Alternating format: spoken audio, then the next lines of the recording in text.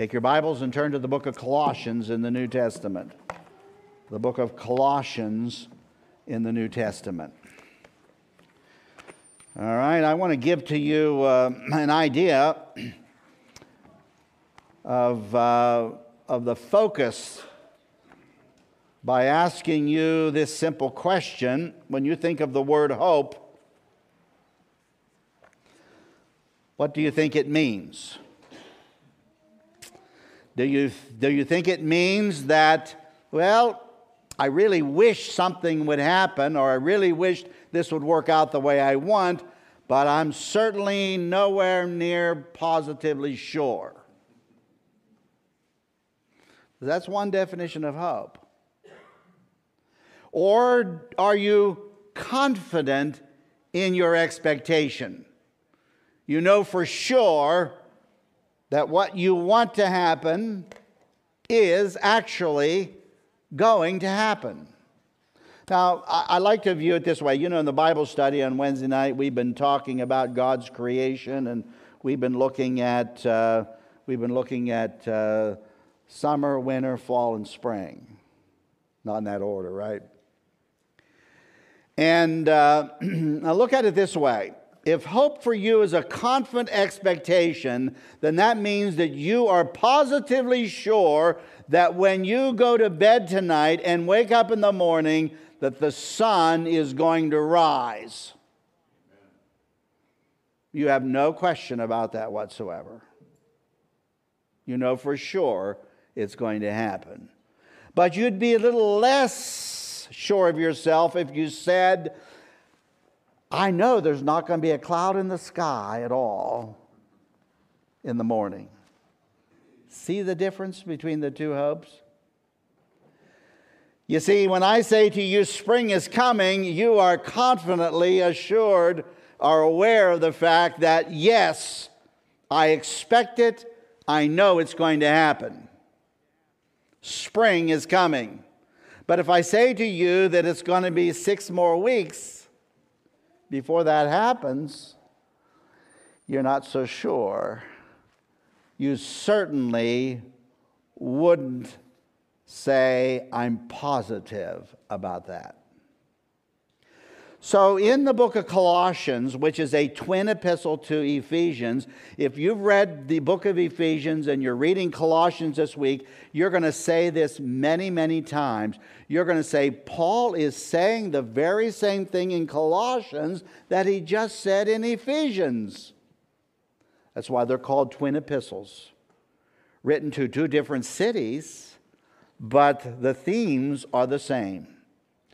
Without spending any time doing that, let's get right into the points that I want to make for you today.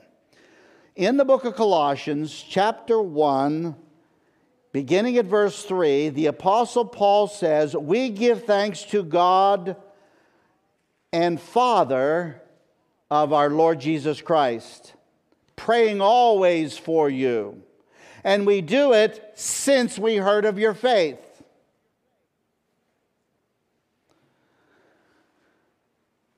Now, your faith has resulted in love, in verse 4, for all the saints. But what is the foundation of the faith in the first place? Verse 4, or the end of verse 4, beginning of verse 5. Since we heard of your faith in Christ Jesus, your love for all the saints, because of the hope which is laid up for you in heaven. And it's the hope that's laid up for you in heaven that gives you the faith and gives you the love. And I love these passages of Scripture where the Apostle Paul talks about the 3 greatest words, faith, hope, and love. Think about it when you heard the gospel for the very first time. What did the person share with you when he shared the gospel with you the first time? Did he merely say, have faith in Jesus? No, because you would have said, why should I have faith in Jesus? Because he is willing to do this. He's willing to forgive you of your sin. He's willing to promise you eternal life. He's willing to bless you with spiritual blessings from this moment forward. And it's the hope that Jesus is going to do what he says he does that works on your faith. So principle number 1 is hope is stored up for you in heaven. And if you fits you, then take it and rejoice. Hope is laid up for you in heaven. Hope of what? Well, if I go to 1 Peter, and Peter talks about a living hope that we have, Peter says we have a living hope in an inheritance that God has planned for us. I just like the 3 words that we have hope in a glorious eternity. Now, you can go through the whole Bible and you can come up with a whole list of wonderful things that God has stored up for us in heaven. He has stored up for us in heaven a mansion. He has stored up in us in heaven. He has stored up the most valuable real estate in the universe, where we can live, because he's going to bring heaven down to earth, somehow combine the earth in a new heaven and a new earth, and the inheritance we will have is the property that God has planned for us when he redoes the earth back to its original pristine condition and improves it immensely. He promises other things. He promises rewards for us for our labor. But these are the things that we need to see when we talk about hope being stored up in heaven for us. Now go to chapter 1, verses 9 and following. Paul says, since we heard of your faith, we really pray, and we pray hard. And in verse 9 he says, since the day we heard of it, we pray really hard that you may be filled with the knowledge of his will, in verse 9, in all wisdom and spiritual understanding, so that you can walk worthy of the Lord. And then he goes into verse 12 and he says, we're giving thanks to the Father because the Father has qualified us to be partakers of the inheritance of the saints in the light. So the second principle is the Father has qualified us to be partakers of the what? The inheritance, everybody together, the inheritance of the saints. Now, if I were to describe for you how the believers in that day, especially in the Old Testament, would have looked at this, I would ask you to turn to Hebrews chapter 11 for one simple illustration. And that's the illustration of Abraham in Hebrews chapter 11, verses 8 and following. Now, if you have it and you're reading along with me, Abraham obeyed God, and when he was called to leave his hometown and cross the desert to come to the western section of the Middle East by the Mediterranean Sea called Canaan, when he was called to do that, the Bible said he did it by faith because God had promised him an inheritance. And so he looked for it, he hoped for it, and the Bible even says that he went beyond that physical inheritance because he looked for something that was even better than Canaan. He looked for the heavenly city. Now, there's a guy who was pretty spiritual in his understanding of hope. There's a guy who would get the opportunity to have the best of both worlds. He was promised real estate here on this earth and promised a heavenly home in the heavens. Now, what I want you to think about here is that God has qualified us to be partakers of the inheritance of the saints. And all that means and all that goes along with that. He's qualified us. It's kind of like if I'm a son and I have parents, I am qualified to receive from my parents what a son normally gets, because I'm a son.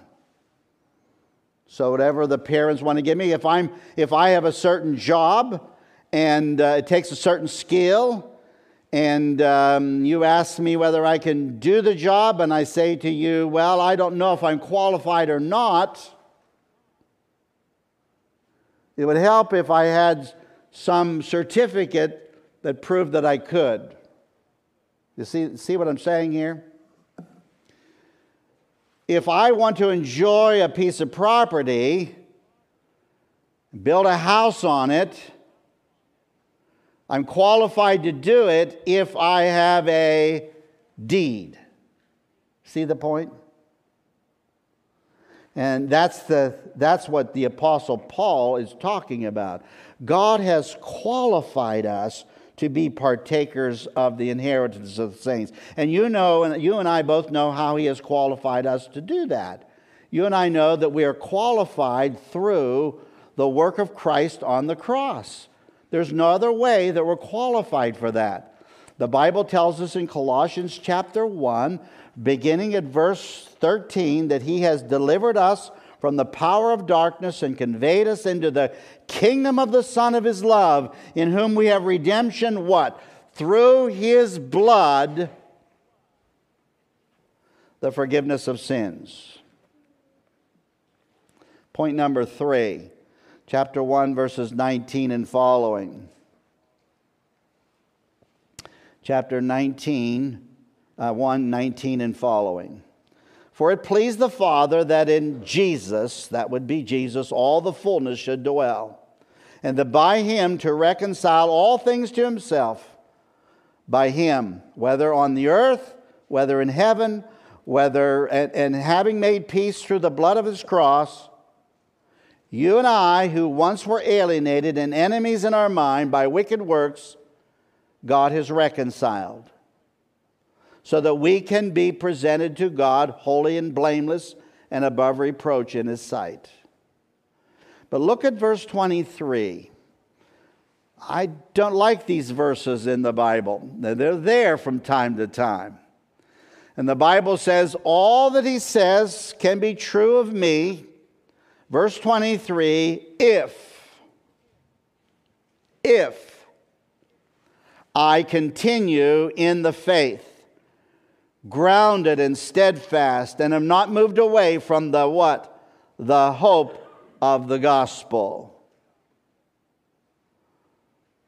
Now, point number 3 is, you and I can be moved away from the hope of the gospel. Now, I'm not even going to get into the issue of how far. All right? That's just not what the Apostle Paul is all about in the book of Colossians at this point. But the fact of the matter is that we can moved away from the hope of the gospel, so that hope doesn't seem to be there any longer. And I ask the question, how can we be moved away from the hope of the gospel? Now, let me say at the outset, as I finish this up for you, because I'm going to give 4 ways here that Colossians tells us. But if your hope, in the definition that I gave you earlier, is that, well, I really hope it'll work out. I don't know for sure whether it will, but I really hope so. I hope my plans will be okay. Then you need to pay real close attention to what we're going to say next. However, if your hope is a certain expectation, you know for sure that what God has promised he's going to do, that you know for sure that you have a hope stored up in heaven, that you know for sure that the Father has qualified you to be partakers of the inheritance, then rejoice. What Paul does here now is he gives to us ways that we can be moved away from the hope of the gospel. But the very first thing he says to us is a positive thing. Look at chapter 1, verses 26, 27, and 28. Now, without getting into the details of this passage of Scripture, Paul is telling you what his part in the gospel is. And he says, the interesting thing about my part is that this whole idea of the gospel being preached is a mystery to all of us. A mystery that God has unraveled for us in this day and age in which we live. But for the most part, before Jesus came, it was a mystery that was hard to understand. Now, I don't know how to describe this, but let me give you a little piece of that. Go with me back to the book of Psalms, chapter 16, Psalm 16. Just for a moment here. And I want you to try to put yourself into this psalmist's place. All right? So if you have a heading on that psalm, it's going to say something like the hope of the faithful and the Messiah's victory. But in Psalm 16, I want you to notice in verse 5 where the psalmist says, "O Lord, you are the portion of my inheritance and my cup. You maintain my lot. The lines have fallen to me in pleasant places. Yes, I have a good inheritance." Verse 9, we can jump down to verse 9. We don't need 7 and 8 at this point. "Therefore my heart is glad and my glory rejoices. My flesh also will rest in hope. For you will not leave my soul in Sheol." Now, that's a certain expectation. I know when I die, I'm not going to stay dead.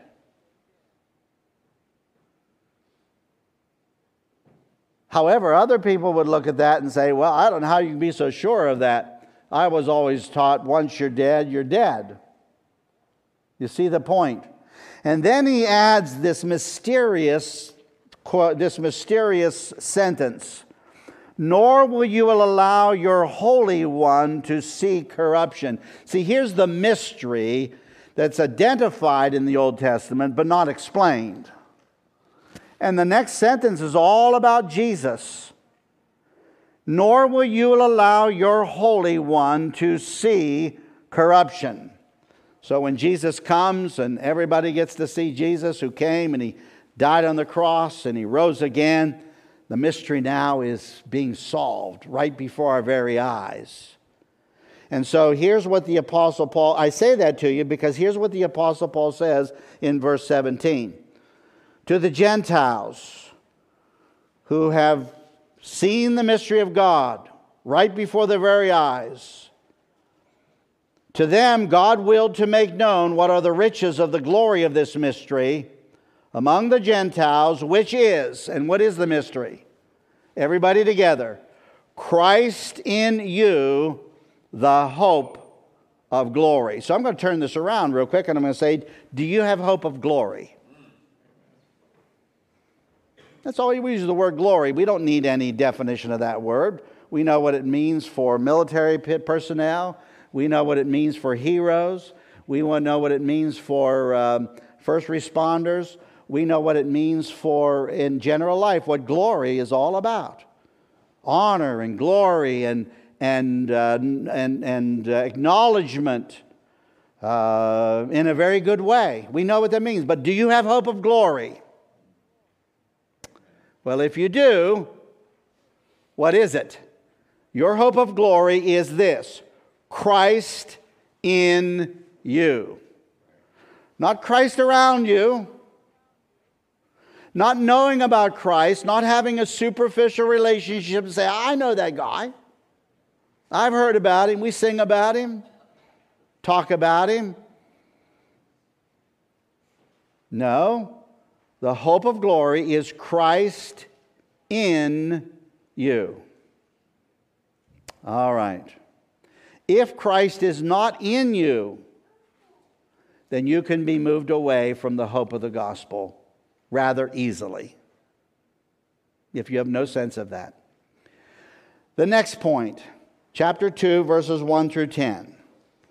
I'm going to make this easy and just refer to a couple of verses here.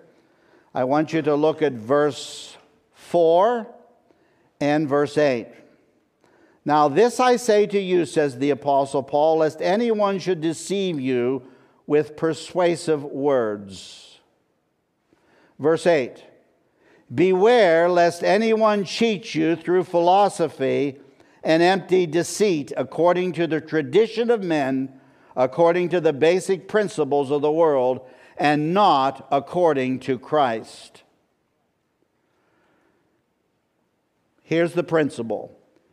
People can cheat you, and the word cheat is disqualify. Here, God the Father qualifies us to be partakers of the inheritance of the saints, but people can disqualify us through what? Everybody together.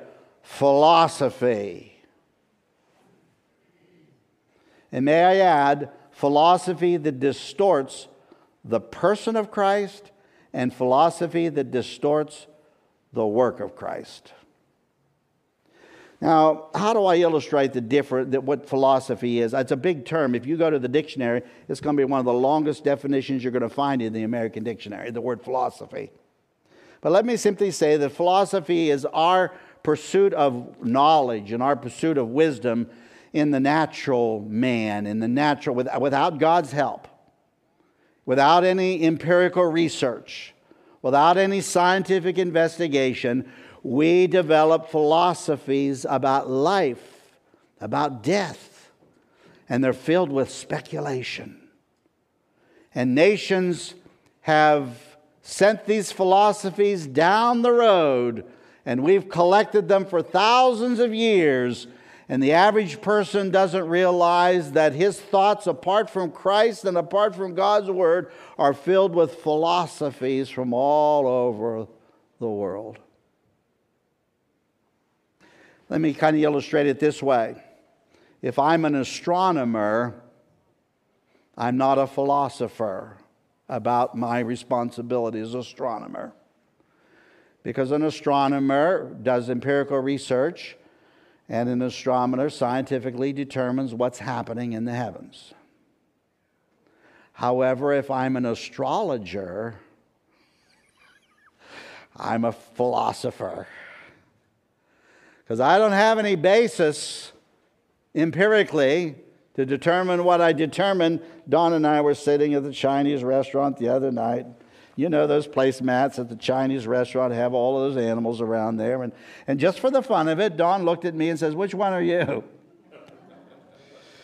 And I looked and I says, "Oh, okay, I won't tell you which one it was." And she looked at hers and she says, "Oh," she says, "well, what kind of a person are you supposed to marry? And what kind of," you see what I mean? All of this speculation, all of this philosophy of life. And the Apostle Paul is really, really, really serious about this when he talks about philosophy, because of the damage that it can do. Now, Paul clears it up a little bit for us. I don't know if you know this or not, but the philosophy of the New Testament from the secular world of the people in the time of the New Testament, the philosophy about Christ was really, really skewed. Is he God? No. Is he man? No. Can he do miracles? No. But Paul, he heads us off at the pass right off the bat.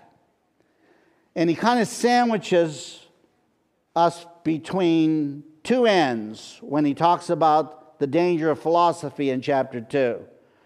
On the one end, in chapter 2, verse 2, he tells us that the mystery of God is all about both the Father and Christ.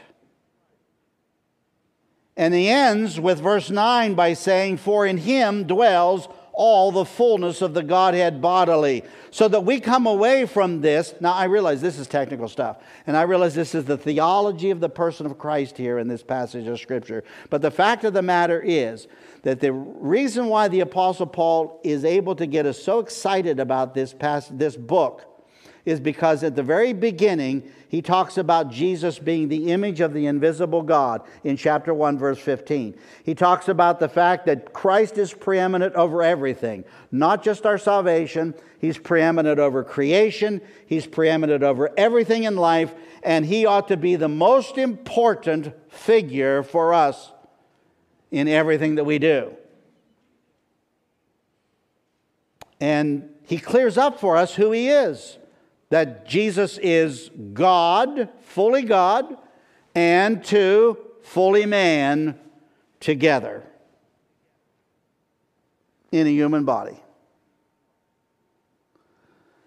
So philosophy really messed that up. And the Christians of the 1st and 2nd century scratched their heads many times figuring out, what are you trying to do with the person of Christ here? You say he isn't divine. You say he isn't really human.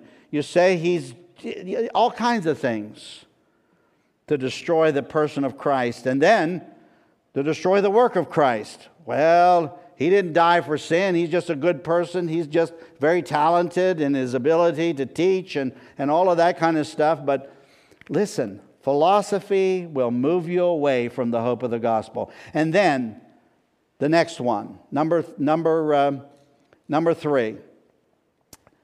Chapter 2, verse 18. Let's look at chapter 2, verse 18.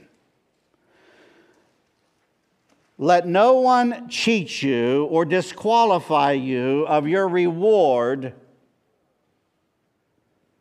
And then he describes the ways that people can do it. He was even more intense in verse 16 when he said, so let no one judge you in food or in drink, or regarding a festival, or new moons, or Sabbath. And you recognize all of these as religious rituals. And you and I need to note that people can cheat us of our reward through legalism. That's what the Apostle Paul is saying here. And he goes down through and he talks about some of the legalistic things that we do. Some of the things that we feel we've got to do and we've got to force other people to do them. If you don't do this, you're not saved. If you don't do that, you're not saved.